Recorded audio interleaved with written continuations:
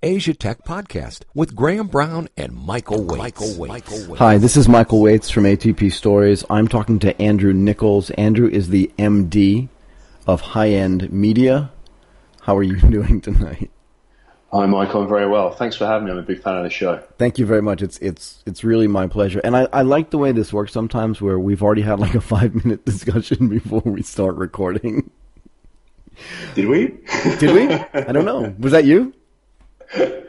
Yeah. Well, it's good to get acquainted, right? It is really nice to get acquainted, actually. And where are you based? You're in Singapore, right?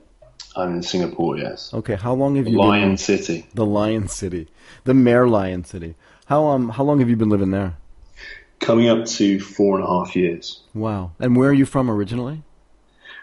Well, I think the more orally astute of your listeners will have already been able to deduce that I am originally from the UK, Michael. I'm from England. You think so?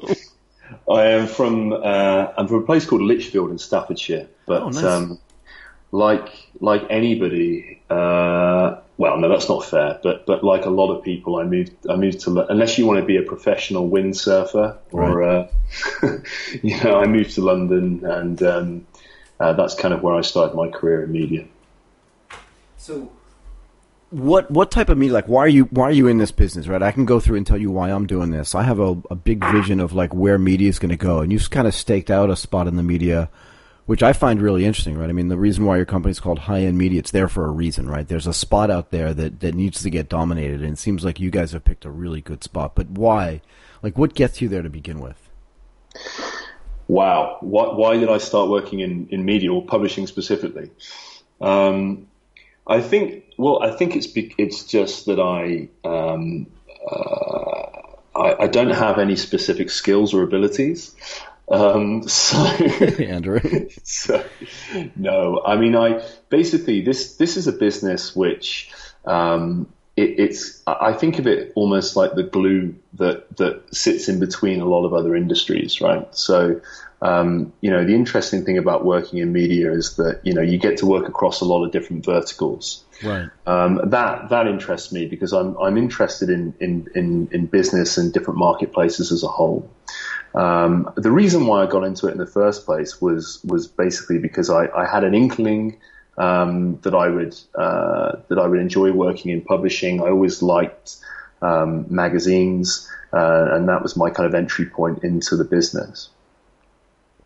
But you've staked out a certain sector, right? I mean, it's really just luxury products. You want to talk a little bit about that luxury products business and how you're approaching the media that goes around it, right? People talk about niches, and I kind of like that word and don't like the word, and I think people misunderstand what that means, right? If someone says, "Oh yeah, Andrew's in a niche business," it sounds almost derogatory, right? But it's not. It's a misuse of what that means. It means that there's a very specific target out there, and that target actually can be quite large and quite lucrative.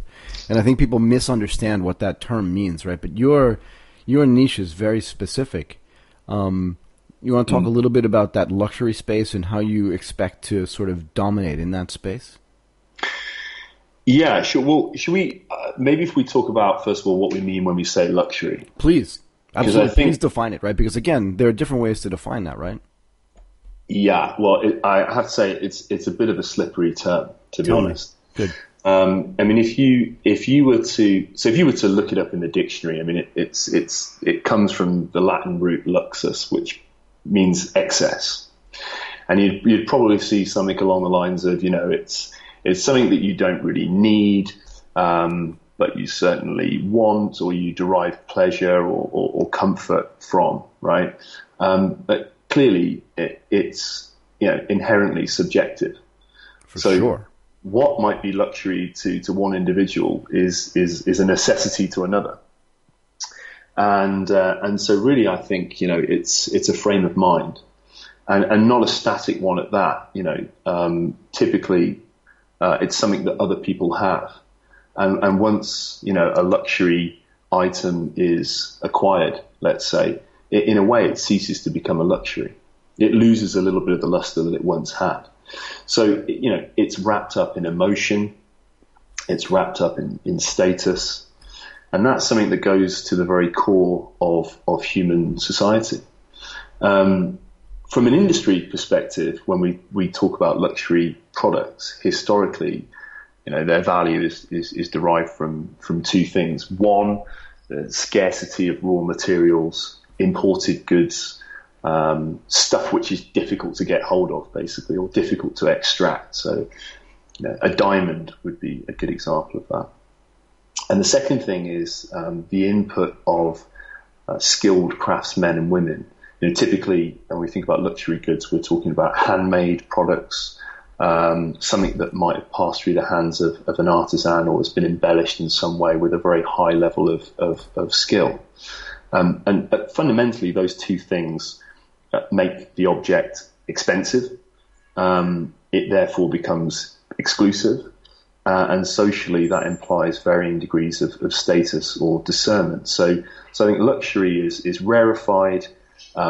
It's intrinsically subjective, and often pretty fleeting. Yeah, I mean, that's a killer definition, right?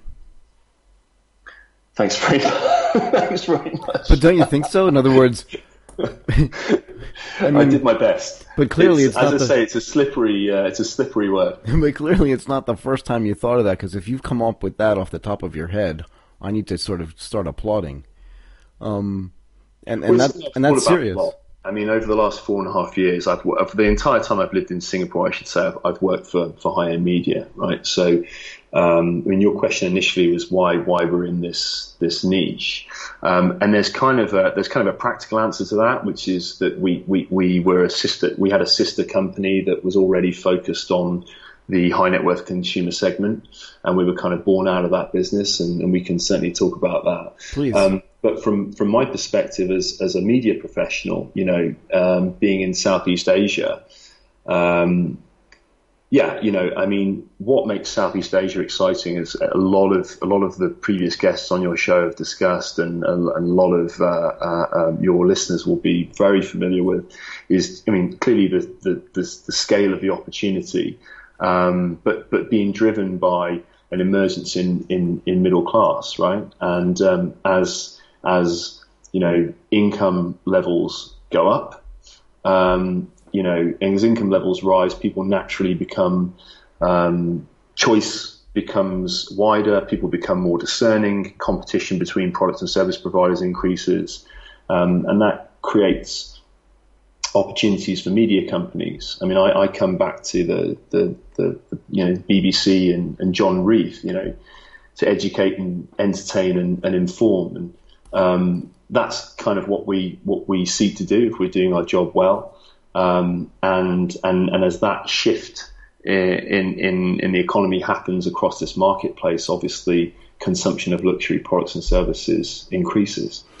Yeah, and I think that I was just on a call talking to my friend Dana, right? Success is a function of timing at some level. I remember I was getting into an elevator once, a story I like to tell, at Morgan Stanley back in 1987. And, I remember having this sort of give and take banter with one of the MDs in the day. And, she walked into the elevator hall just as the elevator was opening. And I said to her, wow, timing is everything. And I'm a kid, right? I remember being a kid and I just said timing is everything. And she looked at me dismissively and went, position is everything. Anyway, but I still believe, like I did that day, that timing is really important. And like you said, we're sitting in Asia, Southeast Asia, at a point where the timing actually couldn't be better. And from an economic growth standpoint, because people ask me, why are you still living in Asia? I've been here for almost 30 years. And, part of the point is that there is a timing mechanism going on here where you're just about to get this massive amount of growth. And we've seen a ton of growth. You know this in the last 4.5 to 5 years. The markets that you're talking about today are very different than they were even just 4 or 5 years ago. And I believe we're just about to hit a big inflection point. And like you said, as people even just get marginally wealthier, their aspirations into different products just change radically. And media is a great entry point into that market, I think, no? Yeah, I mean, what we see typically, I mean, we have various different products, but for example, one of our brands, Crown, is a watch magazine. And we publish that in Singapore and Malaysia, and in Vietnam, and very soon will be in Indonesia as well, in print, but also across digital platforms. And what we see there is, people will respond to the branded messaging they're getting, by starting to, Google search or by visiting social media platforms. But they get to a stage where they kind of know what they want, but they just need a little bit of help going from that mid part of the marketing funnel, if you like, to walking out of the boutique with the watch strapped on their wrist. Right. And so that kind of, it's, as I say, education, information, entertainment. I think, there's a function there that media owners can play.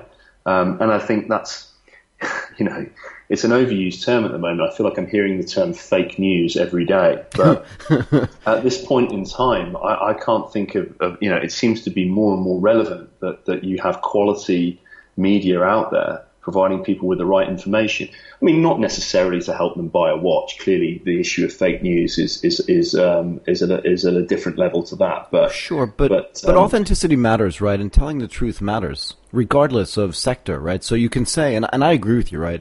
Yeah, it's much more important to have fake news around potential nuclear war, be disintermediated. But the reality is that on a day-to-day basis, people need to trust the media that they're interacting with, and that's important regardless. Well, certainly, one of the things I think it has been an issue in Asia for a while is, and to a certain extent, they're a little bit ahead of the curve here, but it's paying for editorial, right? So people writing very complimentary things about brands because they're being paid to do so. And that's something which I saw. I now live in Singapore, but I did spend a lot of time in India. Between London and Singapore, I ran a British publishing company's Indian operation for a couple of years, and that is a market where the friction between advertiser and editorial is pretty non-existent, I have to say. Really? I don't know enough about that market, actually, so that's interesting to hear, frankly. Yeah, I mean, I don't want to. What I just said sounded very broad brush. Not really. No, I mean, it's fair. It's just a fair observation. It didn't sound actually that bad to me at all. I think any time that a market's developing, you're going to have this natural development into, a better model. But anyway, I interrupted you, but I don't think what you said was bad, actually. Well, you see it a lot, and it's something that we don't really come up against, I would say, in Singapore, but certainly in some of the other markets in the region, it would be it would be an issue. But I think that changes and evolves over time. It's not just people that become more discerning as things change. Media companies also become more discerning, I'd like to think, anyway. Yeah, so tell me about this. You have a watch brand, right? That's just one of them. A media brand around watch that's called Crown. I'm really interested in, because you print an offline magazine. Yeah. That in and of itself is just very interesting to me. What's the strategy around having both an offline and an online publication in a world where most of the chatter is around, offline is dying? I don't agree with that, to be fair, but I'm just curious what your thoughts are around that. I'm glad you asked that, Michael. So okay, look, I'm going to try and not wander off in a romanticized kind of fashion about print magazines, because I know that you are an Asia Tech podcast, right? So most of your listeners are going to be interested in what we're doing digitally. But I do think from a luxury perspective, it's really important to talk a little bit about print, because from a luxury product and service provider perspective, digital represents quite a big challenge, and they've been probably the slowest category to really embrace it. And print still is a sort of an important part of their marketing strategies as a whole. I mean, every year, Zenith release numbers on ad spend across different categories, and I just recently read their latest report. Across all luxury print is still 30%, more than digital actually, is still 30% of ad spend. But if you look at the high luxury categories, so, we are talking about watches and jewelry, to a certain extent, fashion and accessories at a higher level, certainly yachting and private aviation. At that level, you're talking 70+% of their marketing budget on average is spent in print. Right, and there's a reason for that. So don't misunderstand. Like you said at the beginning of that comment, that people that listen to this, but also I am more interested in the digital concept. I would say that inside of every digital production person, there is a glossy magazine desperately waiting to get out. For sure. Tell me you don't think that that's true, because I believe that really strong, that everybody wants to go, okay, now that I'm successful in this space, I want to do that magazine. Well, we live in a physical world. Exactly. And that's the point, right? Is that we like tangible stuff. Yeah, me too. And I think, if you look at the way that luxury companies have historically presented themselves, I mean, they're probably the best actually at understanding the fact that how you communicate your product and service, how you visually represent your brand, has a massive impact on customer perception and on customer action. Right? Absolutely. So some of these brands, I mean, some of the best known ones are upwards of 100 years old, 200 years old in some cases. Absolutely. So they do that largely by controlling the customer experience, controlling the environment in which they present themselves, being very, very careful and very considered about who and with what they associate themselves. So you think about, the brick and mortar business of most luxury companies. They put their shops, their brick and mortar outlets in the best parts of town, the wealthy parts of town, or in an Asian context, they'll usually be in a shopping mall, which is only full of other luxury brands, right? Like, there's a reason why Ion Mall exists, right? And it's not in some sort of corner shop. Like, that's where all the high-end stuff is, if I remember Singapore correctly, right? Yeah, certainly that's one of the key outlets for luxury products, for sure. And so, they control that very closely. Now, when you think about digital, right? So the promise of digital from a marketing perspective historically has been efficiency and eyeballs, right? And that's especially true with programmatic platforms. What luxury advertisers want is an immersive experience in a premium environment. Brand safety is a major, major issue. And that need to control the experience has meant that they've been much more tentative to get into digital. Now, I personally think that digital represents a huge opportunity for luxury products and service providers, but I do understand their hesitance, right? I mean, you can't control, for example, what resolution your customers are working off, what their connection speed might be, whether or not they've got 10 other tabs open, which might have other stuff on it, which is not really conducive to what your brand values might be, whether someone shares an image on social media, with one of your products, but doesn't really fit into how you would like your brand to be portrayed. So right. It's a huge challenge for them to get that right. But they all know that they need to be there. But I do understand from that perspective why print remains such an important part of their marketing mix. Yeah, I mean, I hadn't thought about this before you brought this up, but it's almost impossible to hack a print magazine. Precisely. Do you know what I mean? In other words, and photobomb it. In other words, I can take an image of a high-end product, and like you say, I can couple it, because it's digital, I can take that image and couple it with anything I want to. But if I'm sitting on an airplane or in first class and looking at a high-end magazine, I can't combine the sort of super high glossy images with anything else except where they are, because I cannot hack that magazine. True. So one of the things that we've done to try and respond to that challenge, so there's a dual thing going on. They want to do digital. They know that they kind of have to do it. But then going back to all the other things I said, there are certain challenges, right? So one of the things that we've done recently is we've been investing in AR technology. Right. So we've delivered two interactive experiences, one for Mont Blanc and another one for a brand, German fine watch brand, Erlanger and Zollner, which was founded in 1845. And it is regarded among watch buffs as being a very a premier brand, right? Got it. So of all so you'd be surprised that they would do this, right? But basically, what we enabled them to do was we created an app.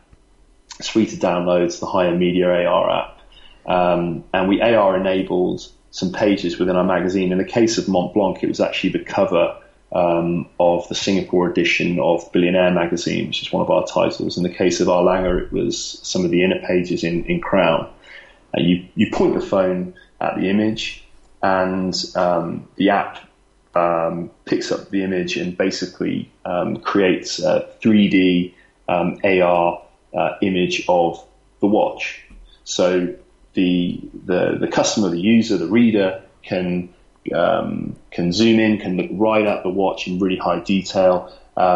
We actually created it so that they could slide their wrist into the 3D image and actually try the watch on as well. So that was a way of kind of ticking the got digital box. Right. But how do you do that? In an environment they could control. Yeah. So I wanted to let you finish that statement, right? But the point you were making earlier, and I love this, right, is that, and I wrote it down, they want to have an immersive experience in an environment that they can control. And actually augmented reality, which you've said is AR, right? That AR experience is exactly that writ large with technology. Yeah. So that's a really cool use of it, right? In other words, when people think about augmented reality, they think about like Pokemon Go, right? Because no, but they do. But yeah. The same tech that enables that to be possible is taken by high-end media and said, what can we do to replicate that environment, but replicate it in a way that we can control our brand image, right? You said because protecting the brand is important to your customers. That's the way to do it. Yeah, and also, I mean, and it also creates all sorts of other opportunities. So Mont Blanc liked it so much that they included it in a pop-up store that they did. I mean, clearly you can't let a consumer walk away with a free watch, but they can walk away with the magazine and the app, and they can try the watch on at home and share it with their friends and so on and so forth. So where I think that there are some really big opportunities for them are to create some of these experiences and also through the use of data.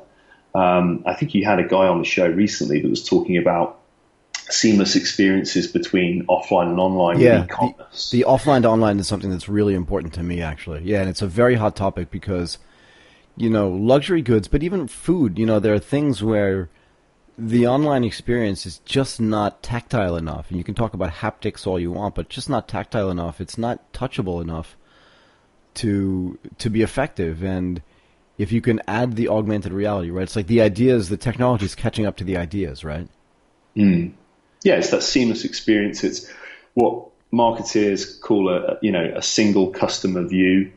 Across different platforms. I think, even just the fact that, I live in Singapore, I might be a customer of X luxury brand, right? But what if I get on a plane and I go back to London, I walk into that brand store in London, right? And somebody, maybe because I've downloaded that brand's app on my phone, maybe through geofencing, I walk into that store and somebody walks up to me and says, "Hello, Mr. Nicholls, you're one of our Singapore customers." And they know that because they've got a ping, because I've walked into the radius of that geofence, and they've got my customer data through the app of their brand that I carry on my phone. They know my sizes. They know that I like single malt whiskey, etc., etc. It actually opens up huge amounts of opportunity, which is very specific to the way that luxury brands, through personalization, knowing their customer, providing a high-level customer experience, it actually does, if you look at it one way, really play to what they're trying to do. Yeah, exactly. Exactly. I mean, look, I talk about this all the time when it comes to customer service, right? You can opt into that, right? Because there's a concept of being able to control your own data, and we can spend hours talking about how much data people need to be able to implement that type of system, right? Where they know you're walking into a place where they're providing you bespoke service. But the reality is that even your parents' generation and your grandparents' generation, right? They lived in a neighborhood, and they freely gave out their information. They walked into their favorite pub or their favorite restaurant, and everybody knew their names. And they knew their preferences, and they knew, like, they're going to be there Tuesday night. I know Bob and Lily are going to be here, whatever they are. And they prepared, like, the special kind of drink that your mom wanted, and they prepared, you know, the soda water that your dad wanted, whatever it was. But they knew all that information because over time, they'd literally opted into giving that information out to those people to expand the ability for that place to give them, like, bespoke customer service. And to me, the notion that there's something invasive about technology being able to do that and make it easier for people to implement something that's been done for eons anyway, as long as you opt into it, to me, that's fine. I want that, right? I want to walk into a restaurant and have the sommelier come over to me and say, the same red? And just say, absolutely. Because that makes me feel awesome. And that's class independent. Because it doesn't matter if it's a pub or a high-end French restaurant. Doesn't matter. People want that. And if you're having the ability to do that, again, with that offline to online to traveling digital experience, then that ends up being really powerful. Yeah, exactly. And people willingly sign up to, rewards programs and so on and so forth. So I feel like the groundwork has been laid. And I do feel that, luxury companies, because of the sticky nature of their brands, are ideally positioned to take advantage of some of these things. But for us to come back, I think, to the genesis of your question was why we have a print and a digital business. It's because we're responding to what both the readers but also the advertisers want, right? So digital. Yeah, sure. We certainly see, Crown's website, the parent website is crownwatchblog.com, but we have a .my and a .vn and so on. That has, when it launched, was a percentage of the revenue. That percentage has gone up 5 or 6 times in a year. Wow. And we see as we go forward with that'll obviously, I can foresee a time when, maybe the digital overtakes the print. I'm not, scared about that because we're positioning ourselves in the right way. Yeah, but I don't think, I spend a lot of time actually talking about and doing research on retail, both online and offline. And, no one has ever convinced me of being a Luddite in the sense that, I'm a technologist at heart. I understand where technology is going. But the reality is that there are certain things in certain products, even to today, right? So where people are going to still want an offline experience, right? In other words, even you didn't say you think digital is going to be 100% of that experience. Because at some level, people are still going to want to go into a physical place and experience something, even if that experience includes some augmented reality and some virtual reality. Absolutely. Like if I said to you, and this isn't to put you on the spot at any level, but if I said to one, I always use the word you, but I really mean one. If I said to a person, tell me the amount of retail in the United States that's online, if you, just by reading the news, you would say 50%. But it's not. It's more like 8% or 9%. Wow, it's 8%. Okay. Do it. It may be 12% in some sectors, but it's not 50%, right? And people talk about, and a business like Fab, right, which at one point was meant to be $1 billion business, right, sold at some level for $10 million, and that was really just, what's $10 million in the world of $1 billion business? It's pocket change, right? But the point is that there is still some work that needs to get done to move retail onto digital to a place where it's going to be the bulk of the experience. And what you're telling me, and I don't disagree with you actually, is that offline still becomes really important to drive some of the online business, particularly when it comes to, for lack of a better term, high-end products, right? Yeah, totally. I think it's an essential part of the brand story. We're definitely, that said, we're definitely seeing, I mean, look, the internet has a wonderful democratizing, effect on everything, doesn't Absolutely. it? You know? And that's, you know, the classic examples everyone pulls out, you know, the record company gets pulled out all the time. Publishing industry gets a lot of panning for how digital's affected it, you know, the travel industry. But basically it's happening across all industries, you know. It cuts out the middleman, it democratizes information, and it enables people that, you know, would have really struggled to launch or to market their businesses previously, gives them great platforms. And something that's quite interesting from a luxury perspective that we're seeing a lot of is, you know, social media, particularly Instagram, has increased exposure to new, smaller, startup brands that are competing in the luxury space due to that kind of low cost but quite high impact brand awareness they can generate. You know, the barriers to entry is pretty low, but if they get it right, you know, the right influencers potentially or whatever, they can really do some damage. LVMH, who are you know one of the bigger luxury conglomerates, have for a long time have had a group called L Capital, which is their that's their investment entity. Yeah, exactly. They have, I think, either directly from L Capital as a spin-off, or maybe from the parent group, have now launched a new sort of almost like a kind of a VC firm that's specifically focused on these types of businesses, on these smaller, emerging, typically almost 100% marketed via Instagram type luxury businesses.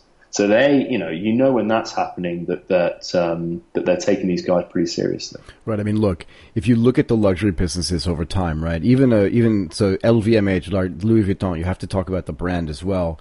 Even that brand for a while was very unique to Europe. It really started when Asia started getting rich, right? And the Japanese started going to France to buy product, and then they realized they need to start opening franchise stores in Japan. They did the same thing in China. And then little brands, like you said, so whether they're not launching, but whether they're using Instagram as the mechanism for their distribution or they're opening physical stores, right? There are still brands in France that are very high-end, like Goyard was one of them, right? That really just started to expand globally because there was just so much demand for people coming onto their little shop in Paris to try to buy their stuff. And if you expand that out into, there's no reason why you can't use Instagram for that now. But you're right. Once you see that, the barrier to entry for creating a luxury brand or any brand, I talk about this all the time. You know, there's no reason why today an individual cannot create a brand that's either luxurious, middle market, or low market, because the technology that's out there to allow that frictionless distribution makes it possible to at least try. Absolutely.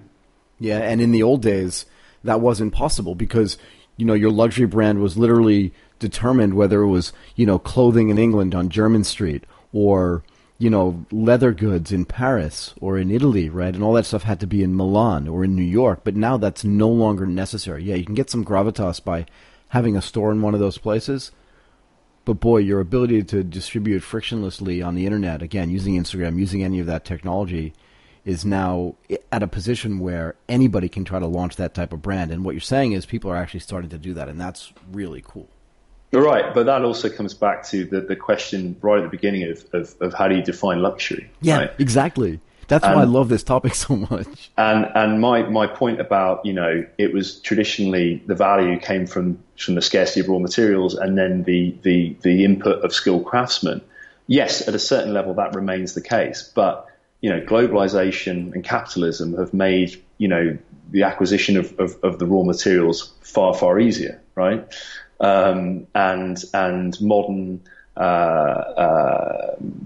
industrial techniques have not. I mean, they haven't replaced skilled craftsmen, but they've made doing some of the things that were previously only possible by skilled craftsmen possible and accessible.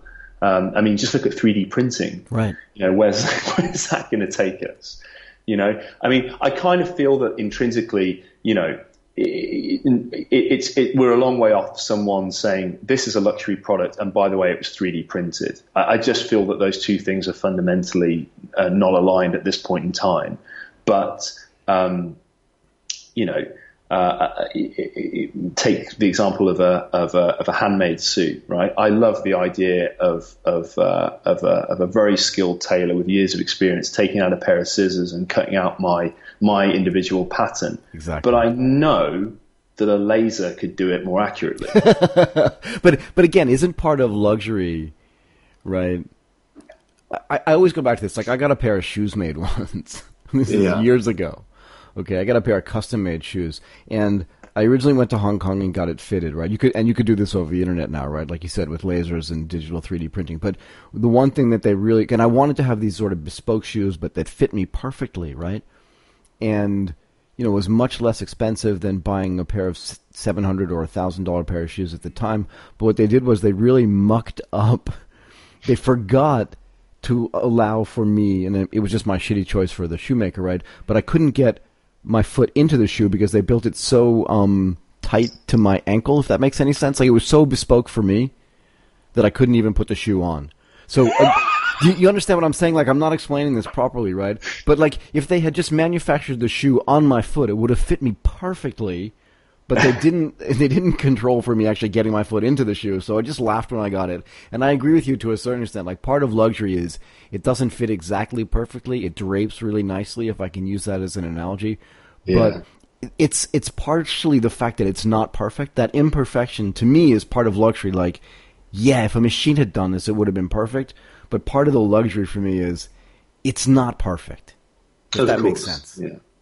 Yeah, I mean, luxury products essentially are sold on a certain promise that there's an elevation above mass-produced goods, and that elevation can be, the heritage of the brand, an alignment with the DNA of the brand. It can be the fact that it's been touched by X amount of human hands, right? Whatever it is, right? That's where that a little bit of extra comes in. So I'd love to get your opinion on this. It's slightly off topic, but not necessarily, right? So I was talking to somebody in the brand space, and they said to me, one of the things that's going to happen over time is that brands themselves, right, because they're so easy to create and so easy to market today, they're also going to be fleeting, right, in the sense that, like, Rolex has been around, like you said, for 150, 200 years. I don't know the exact dates, right? But I think it started about it's not that old. No, it's not, right? Yeah. But some of these Swiss watchmakers, like you said, are around 100 to 150 years old. Mm-hmm. But the idea that this person was talking about to me was you can still create a luxury brand, but have it be, remember, you talked about scarcity, right? Mm. And it's only has a limited run. It's never coming back. That brand has an image and a name and a distribution channel, but it's only going to be there for 3 years, maybe 2 years, whatever it is, and then it's gone. Right? So BMW did this with the Z8 at a certain point in time, right? They produced it, they hyped it, and then they just stopped making it. Yeah. So what's your view on that? I mean, we can talk about it in the watch space, but even in the high-end space, we're you roll something out and you kind of hint at the fact that we're not going to make so many of these and we're never going to make it again. Mm. Does that add back into that exclusivity and the scarcity from a brand perspective? So this is actually something which, I mean, this is definitely straight out the playbook of a lot of luxury product and service providers, right? I don't know. Okay, I don't know, because I kind of just made it up after that conversation that I had with this person, right? Yeah, no, this has been going on for a while, and it all depends on how it's presented, right? So, special edition version of X, which is basically the same as the normal version, but this kind of stuff goes on, especially in the world of watches, and if it's done in the right way, it's really well received by the customer base. Often but it can also be a very obvious marketing gimmick which people immediately react badly to, right? So it can go either way. It's not forced obsequience. It's kind of forced, kind of scarcity. Like manufactured scarcity. Yeah. I find that it doesn't go down superbly well with the customer base in general. I think people kind of know that they're being played. Yeah, I don't know, right? I'm not saying that that's a proper solution or a panacea for anything, but I just thought the whole concept was really interesting, and because I don't play in that space necessarily, right? Like, my buddy owns a Z8, and he bought it 15 years ago or more, and one of the reasons why he bought it, and I thought it was insane when he did, yeah, it must have been like 15 years ago, because his son at the time was only one. He said to me, I'm buying this so my son can have one when he's of driving age. And I'm like, dude, that's like 15 years in the future, if that. Yeah. But he bought it, and he owns it, and he loves it, and he shipped it around the world, right? So the point is that in that luxury space, the people that are buying those products, they're kind of indifferent to price, right? So the demand elasticity to price, right? Sorry to bring up the economic terminology, but I know you understand that well. It's just that it's not there. You can almost charge whatever you want for it if you create the right level of scarcity. Because even you mentioned this earlier, diamonds themselves are not actually scarce. No. Right, that's a sort of manufactured scarcity, right? The diamond production that takes place in mines by De Beers is heavily controlled. Yeah. So I guess people are kind of used to I don't know, and I'm just throwing it out there, right? I'm not an expert at any level. I love the conversation. Yeah, I think it boils down to presentation, like everything in luxury. Yeah, fair enough. If it's if it's a special edition or if it's a limited run of something done in the right way, then I think it can be very well received. Especially if there's a reason behind it. Let's say, a founder has passed away, or something which, or there's a charitable donation attached to these first 5 or first 10 special, whatever it is. I think if you can do it in the right way, then it can be extremely well received. But I think, and this is not exclusive to luxury, but it's just that. Okay, to a certain extent, people that are looking for rare products which come with a higher price tag because of the materials that have been used or whatever, or the processes they've gone through. Right. Often, not always, but often, that group of people tend to be a little bit more discerning. They tend to be a bit more switched on. So if you try to fob them off by saying, this is 25 times the price because there's only 5 of them, and that it's been done, and there's no real difference between that product and a similar product from the same company. Yep, fair enough. You're likely to get a bit of a negative reaction, I would say. Yeah, but then there's pushback over time, right? In other words, you lose the opportunity later then to sell them more product, right? Yeah, exactly. And the what you'll tend to find with luxury products is that they're very sticky, and luxury brands, rather, people tend to stay. Once they've come through the door and they bought something, they do tend to look after their clients very, very well. And one of the ways they do that, and sometimes this backfires, is through ranging, right? So, again, I mentioned LVMH earlier on, not to zero in on them. There are other groups, so Richemont Group and so on. But these big groups, essentially, they're businesses like any other, right? They have the best lipstick on the front end, but they are businesses ultimately underneath, and they're under pressure to grow from their owners, from their shareholders, etc., year on year. Now, there's a fundamental disconnect there between a business that needs to grow and a business that promises to serve a lucky few. Right. So obviously, you get growth as countries become, as income levels go up, etc. But the other way you get growth is by creating lower barriers to entry for your products. Right. So that's why, and there's the two product sets that exemplify this the best are branded sunglasses and fragrances. Right. Tell me. So for the vast majority of kind of luxury branded fragrances, right, they're not actually produced by even an affiliated company, right? It's outsourced, it's licensed. Yep. And the same goes for sunglasses. I mean, I remember I looked a few years ago for a project I was working on. This may not be true today, but a few years ago, the products with the highest margin at that particular time were cinema popcorn, Wow. Coffee in places like Starbucks and Dina DeLuca and so on, and branded sunglasses. Yeah. And the reason for that is that you're basically talking, let's be honest, it's a piece of molded plastic, right? I don't care what lens it claims to have in it. It's cheap to produce. It's mass produced. And it's easy to do. So right? you've just brought up a business I'd love to talk about. Sorry, I'm going to interrupt you just for a second. So Luxottica, right, is a brand that no one's ever heard of, but they own something like 80% of the eyeglass business. Yes, they do. Right, and they're like the General Motors of eyeglasses in the sense that they'll produce eyeglasses for $25 and for $2,500, and no one's ever heard of them except for you, right? Because you know that space. But I love that business because, again, it's like, do you want to buy a Pontiac or do you want to buy a Cadillac, right? And sure, those brands don't mean that much anymore today, but Luxottica's done an incredible job of controlling that market over time. Like you said, it's a $25 thing, and that also birthed the necessity or the ability for Warby Parker, right? Yeah. I mean, I also think that for some reason, the branded versions do also tend to look and feel a bit better. Agreed. Right? Agreed. But not to the point where they're worth that much more, right? I mean, it is a little bit of it's kind of funny.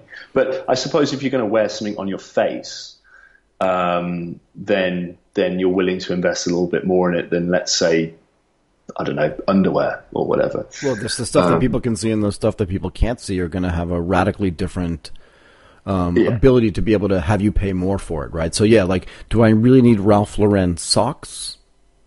Maybe not, but I do want an Hermes tie, right? Yeah, exactly. So I can't remember why I was talking about margin, but oh yeah, it was ranging. It was ranging. Yep, ranging. So the way that it's one of the ways a lot of these groups continue to grow year on year is by providing a lower barrier to entry to access for certain people to access their brand, right, at every level. And that comes right back to the point we discussed at the beginning, which is it's inherently a subjective and very slippery term, luxury. I love it.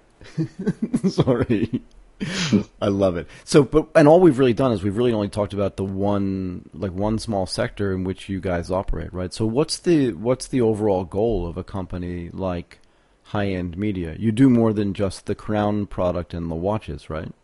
So we have Crown. Another one of the products we publish is called Billionaire. I like it. So Billionaire. So the company's 5 years old, and Billionaire was the first product that we launched. Our chairman, we're independently owned, by the way, by a gentleman called David Lepan. David is a serial entrepreneur, and his background is in kind of sort of data businesses, really. I know that you were a trader, I think, right? Michael, you worked in banking. So have you heard of a product called World Check? No, but that doesn't mean it's not big. It just means that I haven't heard of it. Yeah, well, it's more of it's basically a know your client. It's a piece of know your client software. So that KYC stuff. That might not have applied to you, but some of your listeners might know World Check. So basically, it was a database of politically exposed people and people that you just kind of shouldn't or couldn't do business with.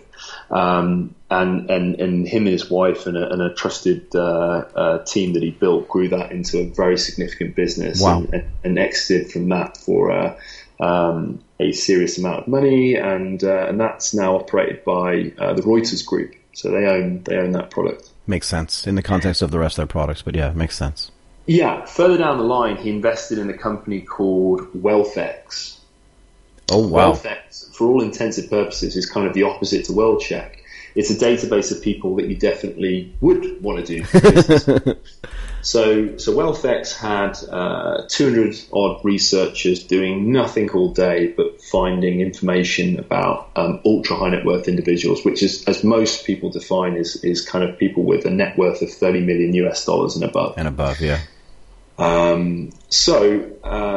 They would then. So some of this information is. I mean, it's all publicly accessible. It's just about knowing where to find it. So it comes from things like land registry documents in the US, boat registration documents, Companies House information in the UK, right? So in the UK, all businesses have to lodge their accounts every couple of years with Companies House. I think you can pay £1 and download that annual report from the online portal, right? If you know how to read that, as much as companies try to hide it, it's pretty easy to see what shareholders or what owners are taking out of the business. Yep. In most cases. So that's where, it's publicly accessible, but it's kind of expensive and time consuming to get hold of that information. And then that then became enriched with stuff which was released publicly on credible news organizations. So if I phoned up WealthX and said, I've looked at this customer profile, and this is actually my client, and I know he has a green Lamborghini and you've said he's got a red Lamborghini, they wouldn't be able to change that information in the database, because that's just someone picking up the phone, right? But if it was printed in, let's say, the New York Times or the Guardian or the Financial Times that the guy had a collection of cars and included a green Lamborghini, then that would be okay, right? So they created these profiles on the world's ultra wealthy, and for a fee provided access for luxury products and service providers to financial institutions, to charitable organizations, access for customer acquisition, and also just to understand more about how that group of people behaves. What they didn't provide was a way to actually access the people on the list. So our chairman decided to launch Higher Media, which at that time was under the mono brand Billionaire, which was a biannual coffee table book and a .com. So that was the genesis of the business. We used that data, and then over time, through partnerships and through a lot of direct mailing, we built out a database of readers. Currently have just over 10,000 ultra high net worth individuals across Western Europe and North America that receive a quarterly edition of Billionaire. How many is that, you said? Just over 10,000. Okay, that's a lot. It's a decent amount when you consider who these people are. Yeah, that's a lot. Yeah, that's what I mean. Right. And again, we talked about niches before, right? So 10,000 is not a ton of people, but boy, that's a great market, right? Yeah. So our clients are, yacht and jet companies, high jewelry, a lot of the sort of people that we've been talking about on the conversation already, right? Right. And then into 2015, we launched a localized. We've always been based in Singapore, but we weren't really taking an advantage of being in this market from a media perspective. I mean, there are lots of other advantages to being in Singapore, but we essentially had a product that was being distributed in other marketplaces, right? So we launched a localized edition in 2015, and the Singapore edition of Billionaire is far more. It's not really focused on ultra high net worth lifestyle, right? It's much more focused on business leadership and entrepreneurship, and we take the name. We take more of a theoretical sort of endpoint approach to the name. So rather than being a product for people that are already in the ultra high net worth category, it's kind of a product for people that aspire to be there. It's aspirational. Or even to the extent that you could argue that, okay, so if you're 75 years old, you've spent 2.2 billion seconds on the planet. So, if you think about it like that, time is the only real currency. Once it's gone, right? You have a finite amount of it. So How are you going to spend that time? Yeah, it's the one thing you can't get back, right? Right. Or the argument that, striving to affect the lives of a billion people with your product or service. Right. So that's more the way that we take the title in the localized context, and we actually write it differently as well. We brand it as BLLNR. So the local edition is slightly different, but some of the content is shared. The same year we acquired Crown in Singapore. So that was an acquisition of a local business. We then quickly launched that in Malaysia in 2016, and we licensed it out in Vietnam at the end of that year. Crown's website is currently in terms of traffic is the biggest watch media website in Southeast Asia.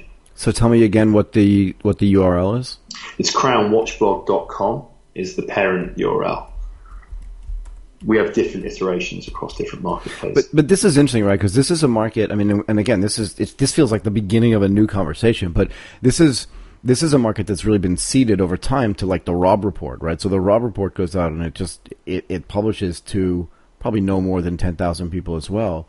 But it is a magazine for billionaires, right? In the sense that the highest end cars, the highest end watches and stuff, but there had been no competition there. Like, this is a space as well that's begging for competition, right? Yeah, well, we certainly think there's a lot of opportunity, clearly. Yeah.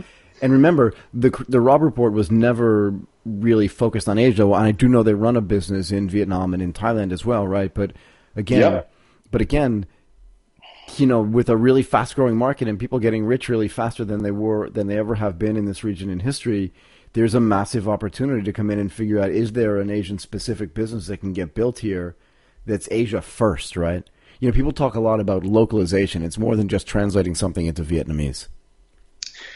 Yeah, absolutely, and that was something that I learned. I mean, I think I already had a sense of it, but I saw it firsthand when I was based in India. Yeah, you know, the amount of times I would meet somebody, you know, at a social event or whatever, and I'd say a conversation would go something like this: "Okay, hi, I'm Andrew. This is what I do. And, okay, what's your name? I'm so and so, and this is what I do." Okay, great. And then they would say, "We are the number 2 or 1 or 3 or whatever, you know, glass manufacturer or you know, whatever business it was, you know, widget maker in Germany or France or, you know, America, wherever the guy had come from." Yep. And basically our strategy is we're going to come over here and we're going to dominate the marketplace, right, because we're just going to take what we do and we're just going to do it here. Good luck. And then you kind of think, okay, well, I'm pretty sure that there's there's already a lady over there doing this thing too. You just don't know that. Yeah, exactly. And then the guy would be gone within like 12 months. So sure. You know, and so it's just bizarre and blows my mind how that's still, it's arrogance, really, isn't it? Massive. But, and again, you've really touched on something that is really close to my heart. That's one of the reasons why I love being in Asia, because there's part of me that just loves the arrogance of watching people come in from out of town and just thinking they can run roughshod over, you know, centuries of culture and just say, you know, at its best, okay, look, we're going to throw away all your chopsticks. Everyone's going to use forks, and the forks you're going to have to use are the ones that we've been making in, like, New York for the last 150 years, because it's just never going to happen. Yeah, exactly. And in actual fact, it's the opposite is true. Yeah. You know, China and One Belt, One Road and everything that's happening in Indonesia and all the rest of it. I mean, I see the opposite happening more than anything else in the next, you know, 10 years or so. Well, I mean, I'll go you one better and say like over the next 50 years, but I think you're right. And I think it gets right back to the comment that you made right at the beginning of this conversation is, how do you define, right, what luxury is? It's the same concept, right? Are you, not you, but is one arrogant enough to believe that the Asian perception of luxury, whether it's the scarcity of the goods and the inputs or the craftsmanship that goes into making it, is it going to look exactly like it has looked like in Europe for the past 300 years or in America for the last 150 years? And I think it's an open question as to whether that's the case or not. But what you're saying is that the media business that you're in is in the process of trying to figure that out. And that's actually kind of cool. Yeah, I mean, you just reminded me of a great story. I cannot name the brand. It wouldn't be right. But, yeah, tell me. I was once seated next to a guy that ran a British, they're a heritage brand, and it's still family run. And they produce mostly leather goods, and they've been very successful over, you know, a long period of time in Britain and in Europe, and had some requests for their first requests from Asia, from Japan actually, for some of their products. I think he was telling me the story, you know, sort of 5 years ago, but I think that it related back to sort of like the mid 80s. And so they said, great, right? He sent the first container of product over to Tokyo, and they got a call saying, I'm afraid we're sending, you know, 90% of this back. It's no good. Why? And he was thinking, crazy. I mean, these are the same products we send to Italy, we send to France. I mean, this is our best stuff. And I wish I could tell you the brand because they are, they're a big name. Yep. And he said, I've got to find out what the hell's going on. So he gets on a plane, goes over to Tokyo, and he goes into this room where they've got dozens of guys with huge kind of, those kind of dental magnifying glasses looking at, let's say like a wallet. And they would say, look, there's 23 and a half stitches on the right side and there's only 23 stitches on the left side. Yeah. That's just, what are you doing? Right. And so from that point, whenever it was in the mid 80s or early 90s, they then re-engineered their business to make for what they call the Japanese standard. Right. And so now those are the products that go everywhere else. So there you go, sign of things to come, I think. Yeah, and look, I mean, I dealt with that for 20-something years living and working in Japan, right? I mean, you couldn't, even in the trading side, you couldn't be off by 1 yen. It didn't matter. It wasn't the value. It was the attention to details. Like, I can't explain to my boss why we're off. I can't do it. Same thing. Anyway, look, this has been an amazing conversation for me. And I absolutely just love learning new stuff every day. And I really appreciate you spending the time talking about this sector, something I know very little about, and help educating me and also the people that listen to this tonight. So I really appreciate your time. Well, I really appreciate you having me on the show, Michael. No, like I said, I'm a big fan. Yeah, thank you. And do you want to tell people how they can get in touch with you, how they can find out more about, Crown and Billionaire and high-end media and the rest of the stuff you do? What's the best way to get in contact with you or just find out more? Probably, well, you can find me on LinkedIn. It's Andrew Nicholls, Nichols, or you can go to highend.media. Awesome. Look, this has been Michael Waite's ATP Stories. Thank you, Andrew. I really appreciate your time. Thanks, Michael. Bye-bye. You've been listening to Asia Tech Podcast. Find out more at www.asiatechpodcast.com.